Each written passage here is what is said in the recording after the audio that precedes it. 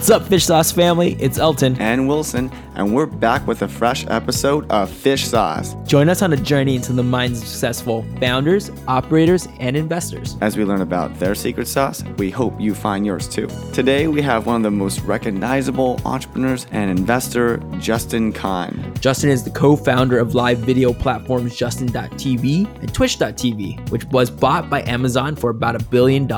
Huge. Justin also co-founded the legal startup Atrium, which recently raised $10 million in funding from 92 investors, one of the biggest party rounds we've ever seen. Justin is able to grow his platform and his companies by sharing his stories through live streaming platforms such as Justin TV. Justin.tv is just an example of how creative Justin can be. His ability to think outside the box is only one of the many examples that allow him to create hyper-growth and viral companies. We got introduced to Justin through one of Justin's co-founders, Bebe Choi, who is part of the Female Founder series on Fish Sauce. Thank you, Bebe, for the connect, and we're very grateful to be having this Fish Sauce family continue to grow and grow. What's Justin's secret sauce? Stay tuned to find out. You're the definition of a serial entrepreneur, and a very successful one, in fact. Can you share with us and our listeners how you first started the popular Justin TV, Twitch TV, and then moved on to founding Exec, which got acquired by Handy, and then finally starting the current startup, Atrium? My very first startup actually was called Kiko before we actually launched Justin TV. This is about a year and a half before. And I started in college when I was a senior at Yale. It was a calendar company, kind of like Google Calendar before Google Calendar came out. We saw Gmail when we were seniors, and we thought someone should make something similar to this that's for a calendar. We thought that would be a natural thing that people would want, and it turns out they did. They just really wanted it with email, and they really wanted Google Calendar. And so our version, which was very similar, really didn't make a lot of sense because it didn't come packaged with the rest of the productivity software most people want to get bundled together, right? We didn't have an email client. We kind of failed at that, and we ended up selling it after we raised money. The good thing was we raised money from Y Combinator. We joined the very first batch of YC companies with Reddit and Looped, and became really good friends with those guys. And so that First of all, how'd you find out about YC so early? You're the first batch. How'd you know about these new organizations? Yeah, so YC got out. It was the first batch. It was very unclear what it was. There was no history at the time. Paul had emailed a bunch of computer science departments to kick it off and ask if there were any students that had startups that wanted to join this summer program. We applied. He gave us an email back that said there were 3 kinds of startups: ones that had really great founders with great ideas, people who didn't seem so good, and people who seemed okay, but their ideas were bad, and you are in the camp number 3. He asked us if we would be interested in changing our idea. We said, sure, maybe. We took the train up to Boston because we were in New Haven at the time, and we did an interview. It was like a 40-minute interview at the time, and we thought we completely flubbed it. Most of the time was spent between my co-founder Emmett, who became my co-founder at Justin TV and Twitch, and is now CEO of Twitch. Well, Emmett arguing with Trevor Blackwell, one of the original YC partners, who was Paul's friend and one of his co-founders at ViaWeb, his startup. The two of them basically spent a significant amount of the interview arguing over whether JavaScript would become a real thing and whether a lot of applications would be written in the future in primarily JavaScript. Nothing about the product. Yeah, well, I think we were vindicated at the end. Yeah. Unfortunately, our product ultimately did not work, but we did walk out of there with funding from YC, at which point we moved up to Boston and we started working on this full time. And we worked on Kiko for about a year and a half, failed to get very much traction, and ended up selling it on eBay as a way to get some investment back for the small angel round that we had raised after YC. Did an auction. The site was bought by Two Cows, the internet company up in Toronto. We ended up... Was that a thing? People sell their companies on eBay as an auction bid? It wasn't really a thing either before or after, but we made it. Just being innovative. I know. I've actually never heard of that either. For lack of a better thing to do, that was like our only option, only recourse at the time. We didn't know how companies were bought or sold or anything. That's so funny. I sold shoes on eBay. Yeah. You sold a company on eBay. We did. We sold for $258,000. It's crazy. So then we decided to do this other crazy idea, which was Justin TV. We called it Justin TV, and it wasn't. How'd you come up with the name? Yeah, we had to look long and hard for someone who was stupid enough to agree to put a camera on his head and film a 24/7 reality TV show. And unfortunately, after scouring all the available candidates, the only person who was dumb enough was me. This would be it was almost like a performance art experiment, but disguised as a startup. We said, well, this is going to be a new form of reality TV, and we're going to get a lot of people to look at it. And Paul was like, I really like you guys, so this is a weird idea, but I'll give you, he gave us a check for $50,000 to incubate it. And that's how we started. We actually had to end up, it turns out, inventing a ton of technology to make it work. And so we started, basically recruited 2 other co-founders. We built this streaming system, and then we launched it in 2007. The show itself didn't work out, but we ended up creating more of a platform for live video, kind of like YouTube for live video. Grew that site to be a top maybe 100 website, maybe 150. I can't remember exactly where we landed. And over the next couple of years, we did a lot of software scaling, grew the team. Eventually, growth slowed, and we decided to pivot to a couple different ideas. The one that really worked was called Twitch, and it was a platform for people to watch other people play video games. There was a lot of skepticism that would work. Continued growing it, raised more money, total about $45 million in the lifetime of the company. And then in 2014, Amazon bought the company. Tell me more about that part when you're pivoting and thinking about different ideas that this can become, and live stream gaming seemed to be the one that you guys chose, right? What were those debates like, and how did you address this opposition against that idea? Sure. So we had a really weird, pretty horribly managed company in the sense that there were 4 co-founders. One of us, my co-founder Michael, was technically the CEO, but we all weighed in on every decision. And that's a terrible way to organize anything. I believe the best form of human organization is the benevolent dictatorship, and at least the most efficient form. The only problem with that is that oftentimes they can become not benevolent. Mm-hmm. But when you have the benevolence aspect, it's great. Unfortunately, we were more of I don't even know if they have a word for something run by 4 people, right? It's like and you guys all had equal share in terms of opinions? Yeah, basically. And so what happened was we couldn't agree on what to do. All we knew was that things were not working. So when the growth slowed, we were making money at the time. The company was pretty decent revenue-wise. I think it was just shy of $10 million annually, 25 people. The problem, though, was that we didn't know what would replace the growth. And so we thought of a bunch of ideas, and we couldn't agree. The 4 founders couldn't agree on which would work. The 2 main contenders for ideas were, one, working on mobile video, which in itself I think is actually a good idea, but building a mobile video app, and then the second one was working on the gaming streams, which were part of something that was organically happening on Justin TV. So because we couldn't agree, we decided to incubate it in 3 teams. We'd divide the company in 3 teams and do those 2 ideas, and then also have 1/3 team working on Justin TV, which is keeping the lights on because we were making revenue off of it. And we did that, and then eventually spun SocialCam. What we said, actually, which was really smart, I think, we said we'd give it 6 months, and we set goals a priori, right? We said if it hits these goals in 6 months, we think this is a success. We based those goals on what we thought our ultimate success needed to be.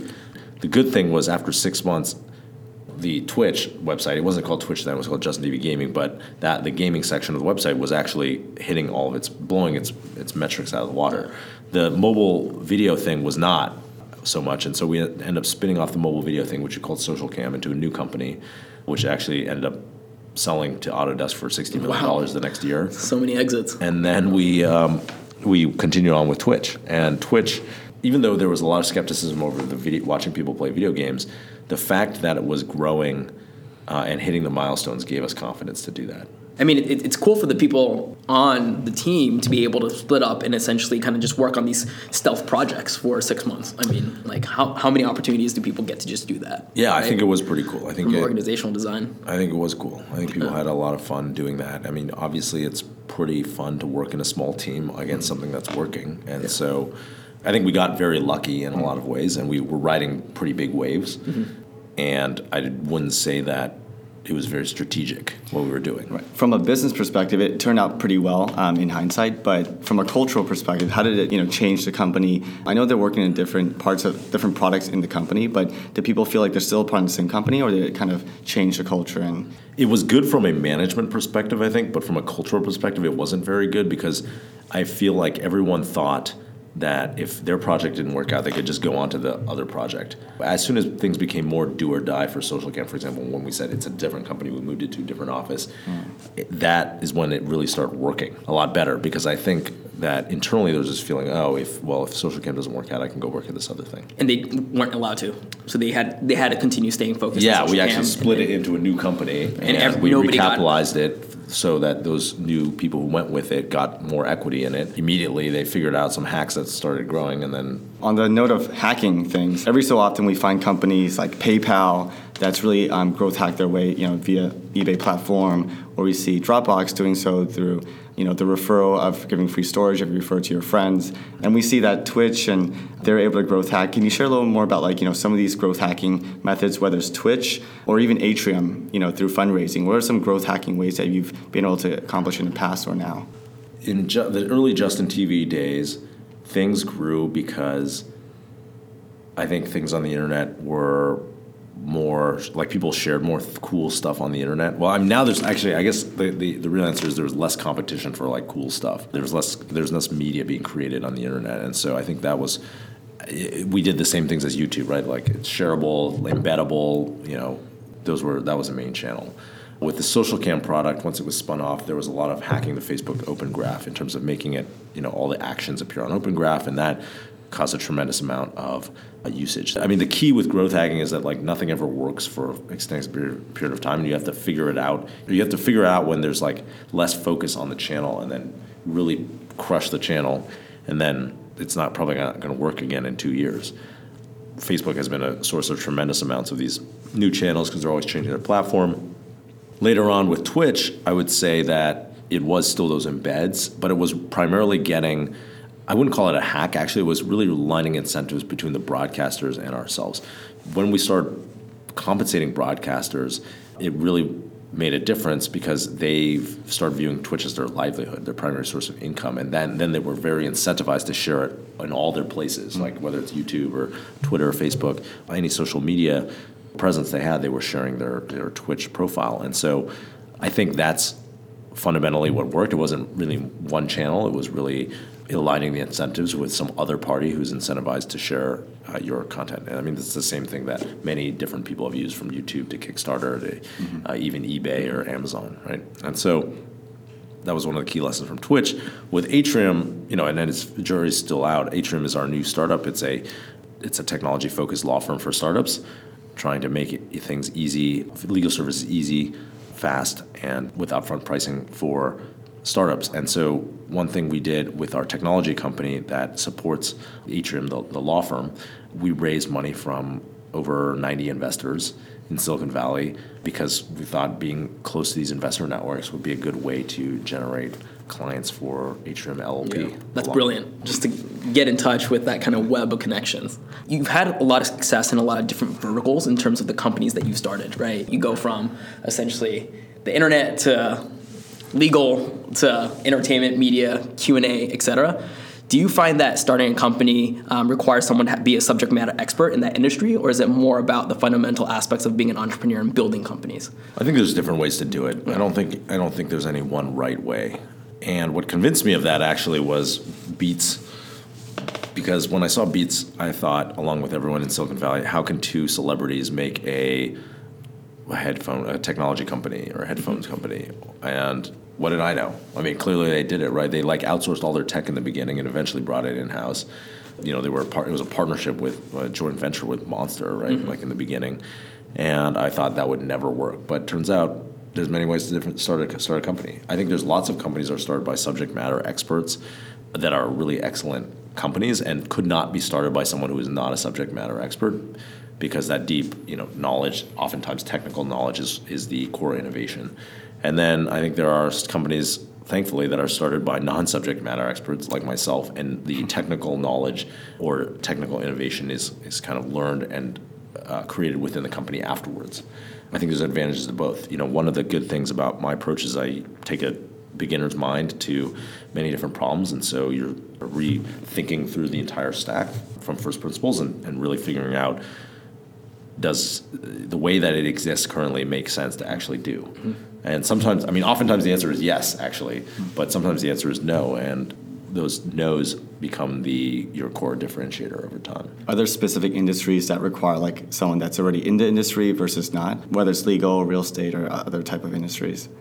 I wouldn't say it's so much specific industries. I mean, when I was at Y Combinator, we funded a nuclear energy startup called Helion, for example, and the innovation and fusion that the guys were working on came from their expertise as professors and grad students in nuclear energy. And so could I have just gone and started that startup? I don't know. Probably not, right? Or I would have had to go find some guys like that who could have actually done the technical work. And there's many examples of that. Whatever company it is, whether it's a nuclear fusion company or a real estate company or a legal services company or a video company, there's a role for people who are not the subject matter experts. Most of what you do in the company, some of what you do in the company is like working on that subject matter, but a lot of it is similar throughout companies, right? It's how to hire the right team. It's how to pitch a narrative that enables you to raise money or recruit people or get PR or sell customers or whatever it is. What would you say is your role generally in these companies? I think I am the world's greatest hype man. That's going to be the title of the podcast. I think I'm a good catalyzer of teams. I think I'm really good at bringing a team together and getting them excited about accomplishing a goal. Yeah. And that's my number one skill How do you set. do that? I mean, because like for me, my team here is about 160 people, and that's kind of like what I'm thinking about every single day. Like, how do you build culture at intimacy?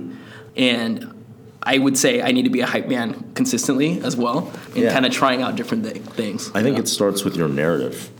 You have to think about what's the narrative and what's your right to exist as a company. Mm-hmm. That's one thing I think a lot about. And if you work at a big company, you de facto have a right to exist, right? If you work at GM has a lot of jobs. It's kind of like either creating value. Obviously, they create cars. Of course, it's a company. There's momentum, right? But as a founder of a new startup or a new division in a startup or a new product internally, it doesn't, at a big company, there's no necessarily entrenched or intrinsic momentum in what you're doing, and you don't necessarily have a right to exist, right? Why should this be a product? Why should this team exist? What's its contribution to society or its customers? And I think if you want to recruit a team, if you want to build that company, build that product before it exists, you have to create a narrative that convinces people, hey, this should exist. I believe in it. I believe that I'm creating something that's valuable. It doesn't have to change the world, but it does. People do want to believe that their work actually contributes to something. And you need to, if you want talented people who have lots of options, you need to convince them that you're working on something important. And I think that narrative is incredibly powerful because ultimately, what I've learned as a CEO, my other skill set is that I think I'm very good at delegation and I'm very good at focus on very few things. And no matter what you're doing, no matter who you are, you're not going to be able to do everything yourself. So if you think that in a company, let's say there's 5 things to do. Let's say it's like develop the product, engineering, marketing, sales, and customer accounts or operations. Mm-hmm. Those 5 things, right?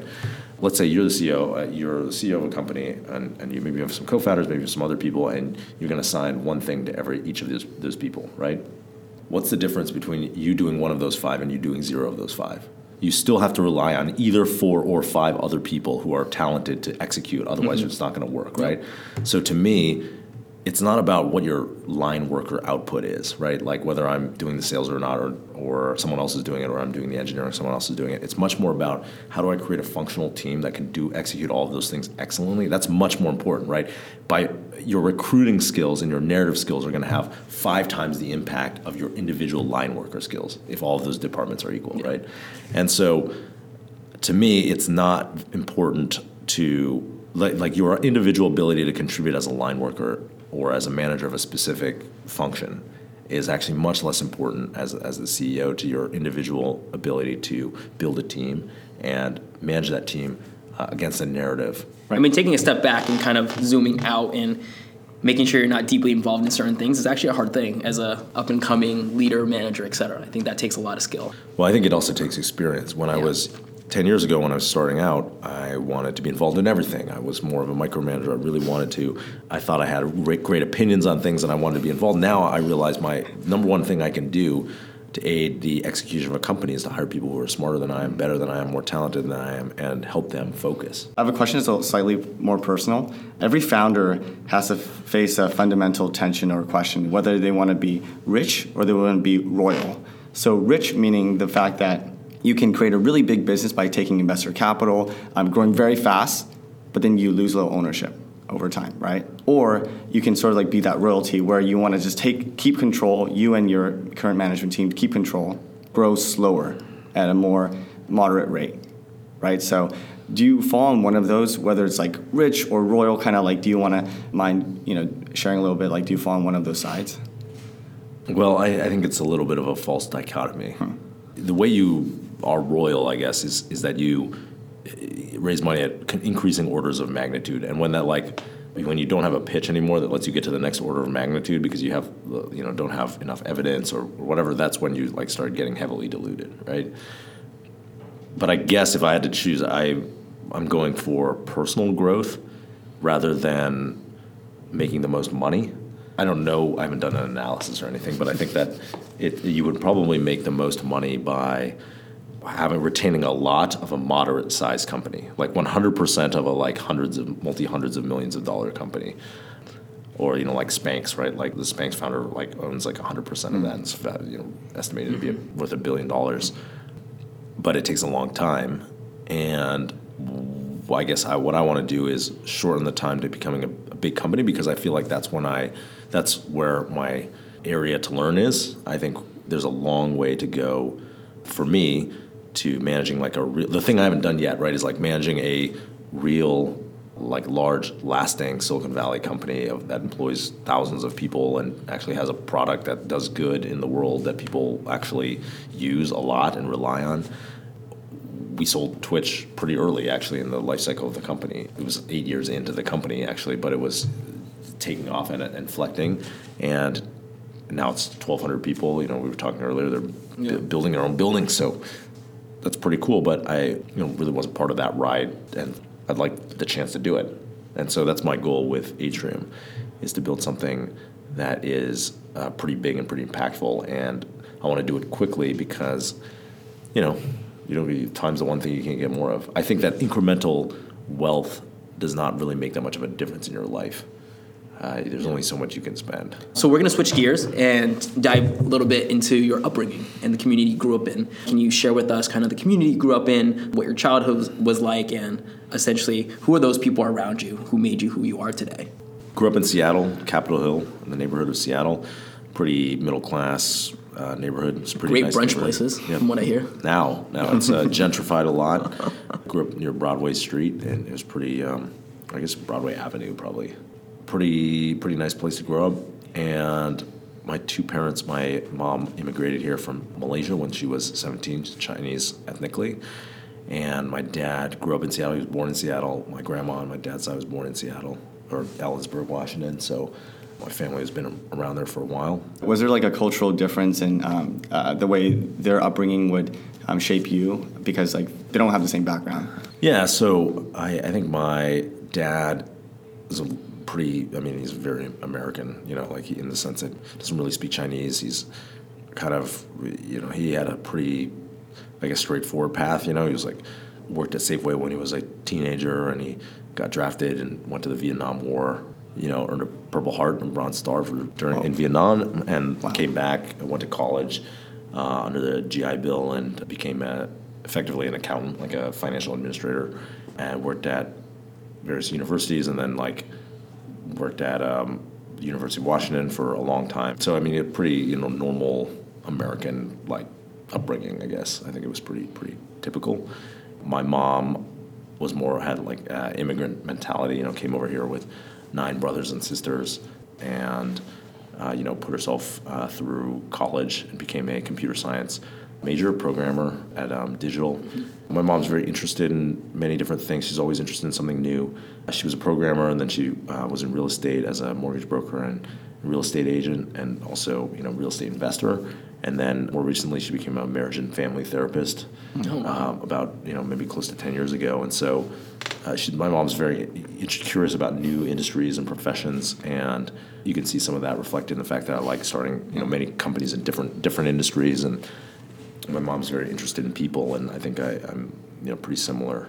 Yeah, did any of those upbringing stories or community actually instill the values that you have today, and are those kind of translated over to the company that you've built in the past and currently building?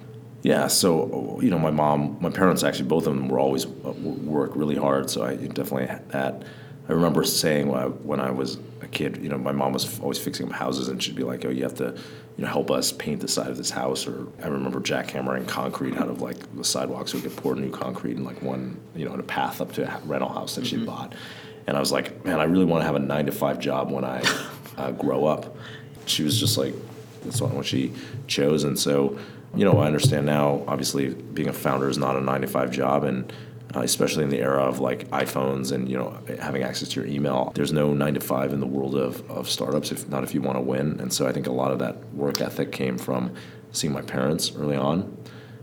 I mean, I think there's like probably a common theme of the work ethic. One of my very first jobs was working at this hospital where I was stockroom attendant 2. Stockroom attendant 2 is like lower than stockroom attendant 1, I think. And so stockroom attendant 2 like had to go and just, the job was like basically running random supplies up to like various clinics in the hospital, like bedpans and like, catheters and stuff like that. And I mean, I had to get up the shift started at 6 a.m. So I'd get up at, 4:45 or whatever to go do this. And, it's just a reminder of like, you got to do it. You got to show up and do it, even though sometimes things suck. But that was pretty good. And another actually good inflection point or like memory that I remember having from early on is I had this mentor he's actually a partner at a law firm that he started. His name was Carl Forsberg in Seattle, and he at one point he taught coached our mock trial team in high school that I was part of, and he said at one point, I remember I was joking around about like I was just cracking jokes or something instead of when we were trying to practice our pitch or whatever our mock trials like you do like an argument. It's actually probably great training for being a hype man. Yeah, like mock trial. Yeah. And so we were practicing, and he was just like, "Why?" Like said something facetious, and he was just like, "Are you here to?" I don't think he said it this way, but it was basically like, "Are you here to fuck around, or are you gonna like?" Here to work. And I was like, oh, I'm here to do better. I want to work. And so I mean, he really brought a serious, even though he was a great guy, he's a funny guy actually, and like a really caring guy. He was just like, there's time to be serious. That kind of stuck with me for a long time. I'm actually curious about kind of that 9-to-5 connotation, because in Silicon Valley it has a pretty bad connotation, right? That's actually the positive thing that actually draws people to join the Valley or to come out west, because they can work and build fast and get things done and see results at a much faster, expedited rate than maybe a traditional company. What are your thoughts around that? Because I know I work for a really passion-driven company, and I'm really excited about it, and I work pretty much 24/7. I love it. I know the people on my team love it as well, but it's not for everyone, right? Yeah, I definitely don't think it's for everyone. I think that, well, first of all, I think the idea of in Silicon Valley, you can't be 9-to-5 is like completely actually fake. And I think it's very different, like in different companies and also in different parts of different companies. But many people at Google are there and having a great time. I was just there. They left at 3 p.m. actually, not 5. Like 11 to 3, right? My friend was telling me the story about his coworker at Google who didn't show up. He was doing an experiment, and he stopped going to work for 2 weeks, and then he only started coming again because he felt guilty. I don't think everybody at Google, in Silicon Valley is working, this like extreme crazy hours. The real thing is like in certain companies, especially startups, when you're starting, and at certain times when you're founding a startup or you're part of an early stage startup team, there's no one there to save you. If you're part of a big company and your division, your product doesn't work, you can go work at some other part of the company, and they're probably going to transfer you and place you, and it's fine. But it goes back to like that right to exist. Like in a startup, if you don't figure it out, there's no one who will save you.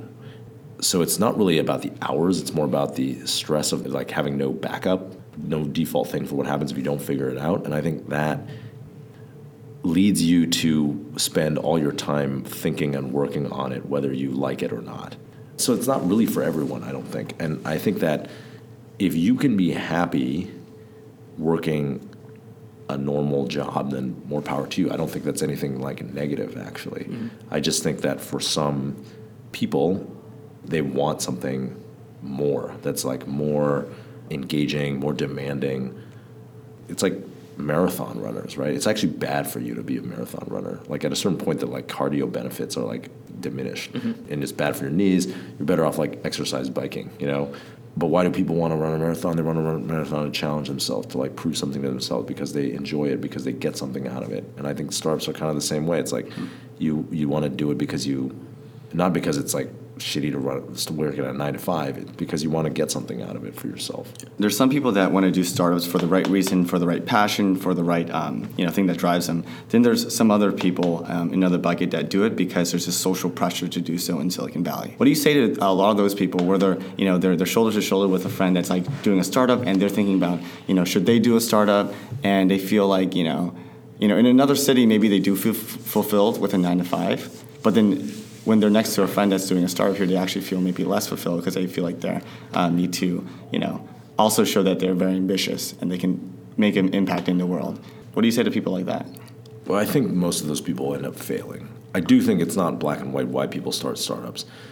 I know that I like starting startups because I love working on new things and learning about new ideas, and because I love seeing those ideas come to life, and I like the access that you get while starting startups and kind of being the center and main driving force behind this a movement. I think that's pretty cool. I do think there's lots of times I would have quit if I wasn't working with co-founders who were able to inspire me in the times when I didn't feel very inspired. Does that mean like I'm not a good founder? I don't think so. So there's many different motivations, but I do think that there's you probably shouldn't just start a startup just because you think there's social pressure to do so, because when it comes down to it, there's going to be lots of times when you're like, why am I doing this? I'd rather be doing anything else. And if you don't really believe in what you're doing, you're going to just attrition out. We talked about your parents a little bit earlier and how they're pretty different in sort of upbringing and perspective. How do they view what you're doing now, what you've done in the past and what you're working on now? They're technology companies. Do they understand first and foremost what companies you've actually created? And are they proud of what you've done so far? Are my parents proud that I started a $1 billion company? Yeah, they're pretty proud. They're pretty proud. Yeah, my parents, let's just say that. I think they think it's pretty awesome. I think they don't really understand, and I think it's true of most people, like people don't understand actually some of the market forces and network effects of like the companies that are created in Silicon Valley and like how they can grow so quickly. I'm not gonna kid myself. I'm like the advantage of being in the right place at the right time in a lot of ways. I'm like a pretty smart guy. I'm like a pretty decent web developer, and I think I was able to recruit a great team and work hard, but we're riding a massive wave, which is that this massive transition of media and spend to the internet, right? I didn't invent the internet.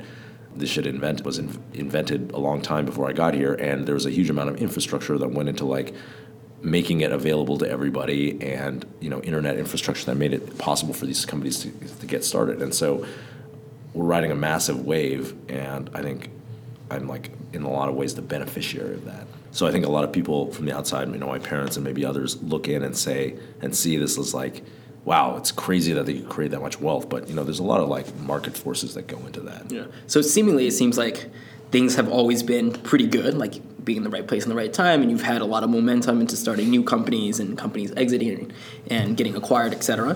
What was a particular moment you remembered where you really wanted to pivot, or an experience where you wanted to redo and do over? Sure, there's lots of them. There were tons and tons of low points, and I think that when people do podcasts like this or read the TechCrunches or whatever, you see all the like highlights, right? But actually, mostly it's low lights or medium lights. But I think like it's a roller coaster, and like no matter what like degree you're playing at, there's always going to be natural variance of ups and downs. And so there's consistent downs throughout my entire work history. Some of them, I started this company Exec that you guys talked about. We didn't talk about very much earlier, but basically turned into a home services company, home cleaning, and that was a horrible company to run. I was like incredibly stressed all the time. It was not viral. The margins of that business are terrible. There's like no barrier to competition. Just putting it online doesn't make it an internet company. And so I was kicking myself the whole time for starting that company. I should have pivoted to something else. What kind of inspired you to start that company? It was so different from... Well, I started a company that was more like TaskRabbit at first. Okay. This was one of the things that people were doing, and so I was like, okay, we'll just focus on this thing. I should have focused on, like grocery delivery instead, which is another thing people were doing or something like that. But basically, it did not work, and we ended up selling it to Handy. It might be a fine outcome, but it did not meet our expectations. That was one time. I spent a lot of years not a lot of years, but 1 year, like kicking myself and really thinking about what I like doing and what I'm good at doing. And there's always things that could be done better. And, you just kind of have to keep a level head and say, okay, I'm going to like try to do these better, but it's not the end of the world if this thing isn't executed at 100%, because nothing is ever perfect. Yeah. How do you stay balanced mentally? How do you stay balanced mentally? Well, I think you need to have a life outside of your startup. I think luckily I have that. I got married last year. Congrats. Thank you. I have a healthy group of family and friends who I see regularly, and there's just a lot of stuff that I got going on outside of startups. I'm raising pigs. I'm a pig farmer. I heard that. I got stuff to do outside of very interesting startups. Yeah. At school, we talk a lot about the founder's journey, and the founder's journey is not just about you. It's actually about your wife, your family, people that are with you. It's about bringing your loved ones with you and them being committed to what you're doing too. How have you either communicate that to like your wife or family, like this is a journey I'm going to take, and how do you balance the stresses that comes with it? I think it'd be harder if I had kids. I with my wife, it is a difference. Right before this, I was starting at YC. It was basically a VC. That's the easiest job on earth, in my opinion, although every investor will probably tell you otherwise. I had a lot of time. Last year, we went all over the world. We went to China, went to Abu Dhabi, we went to Europe. We were just traveling around, having a great time. And I was contributing to society in that I felt like I was contributing to all these YC companies and helping them out.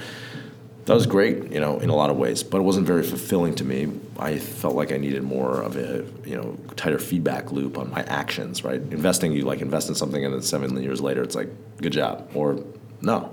At that point, do you really care?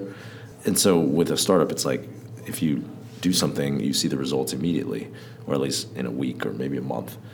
And so that's what I felt like I needed. I feel like my wife and I particularly, she has a pretty healthy perspective on things, has her own life and things that she's doing. And so there's like a good balance there. I think it would be harder to do it when you had kids, especially, and not because of the hours so much as like just your mental engagement. I mean, with regards to my larger community, I do feel like my close friends, we all like kind of came up together and support each other. And so it's pretty nice to be able to say, oh, we made it, and then a lot of our friends are just doing good things. They're CEOs, they're founders, they're being successful.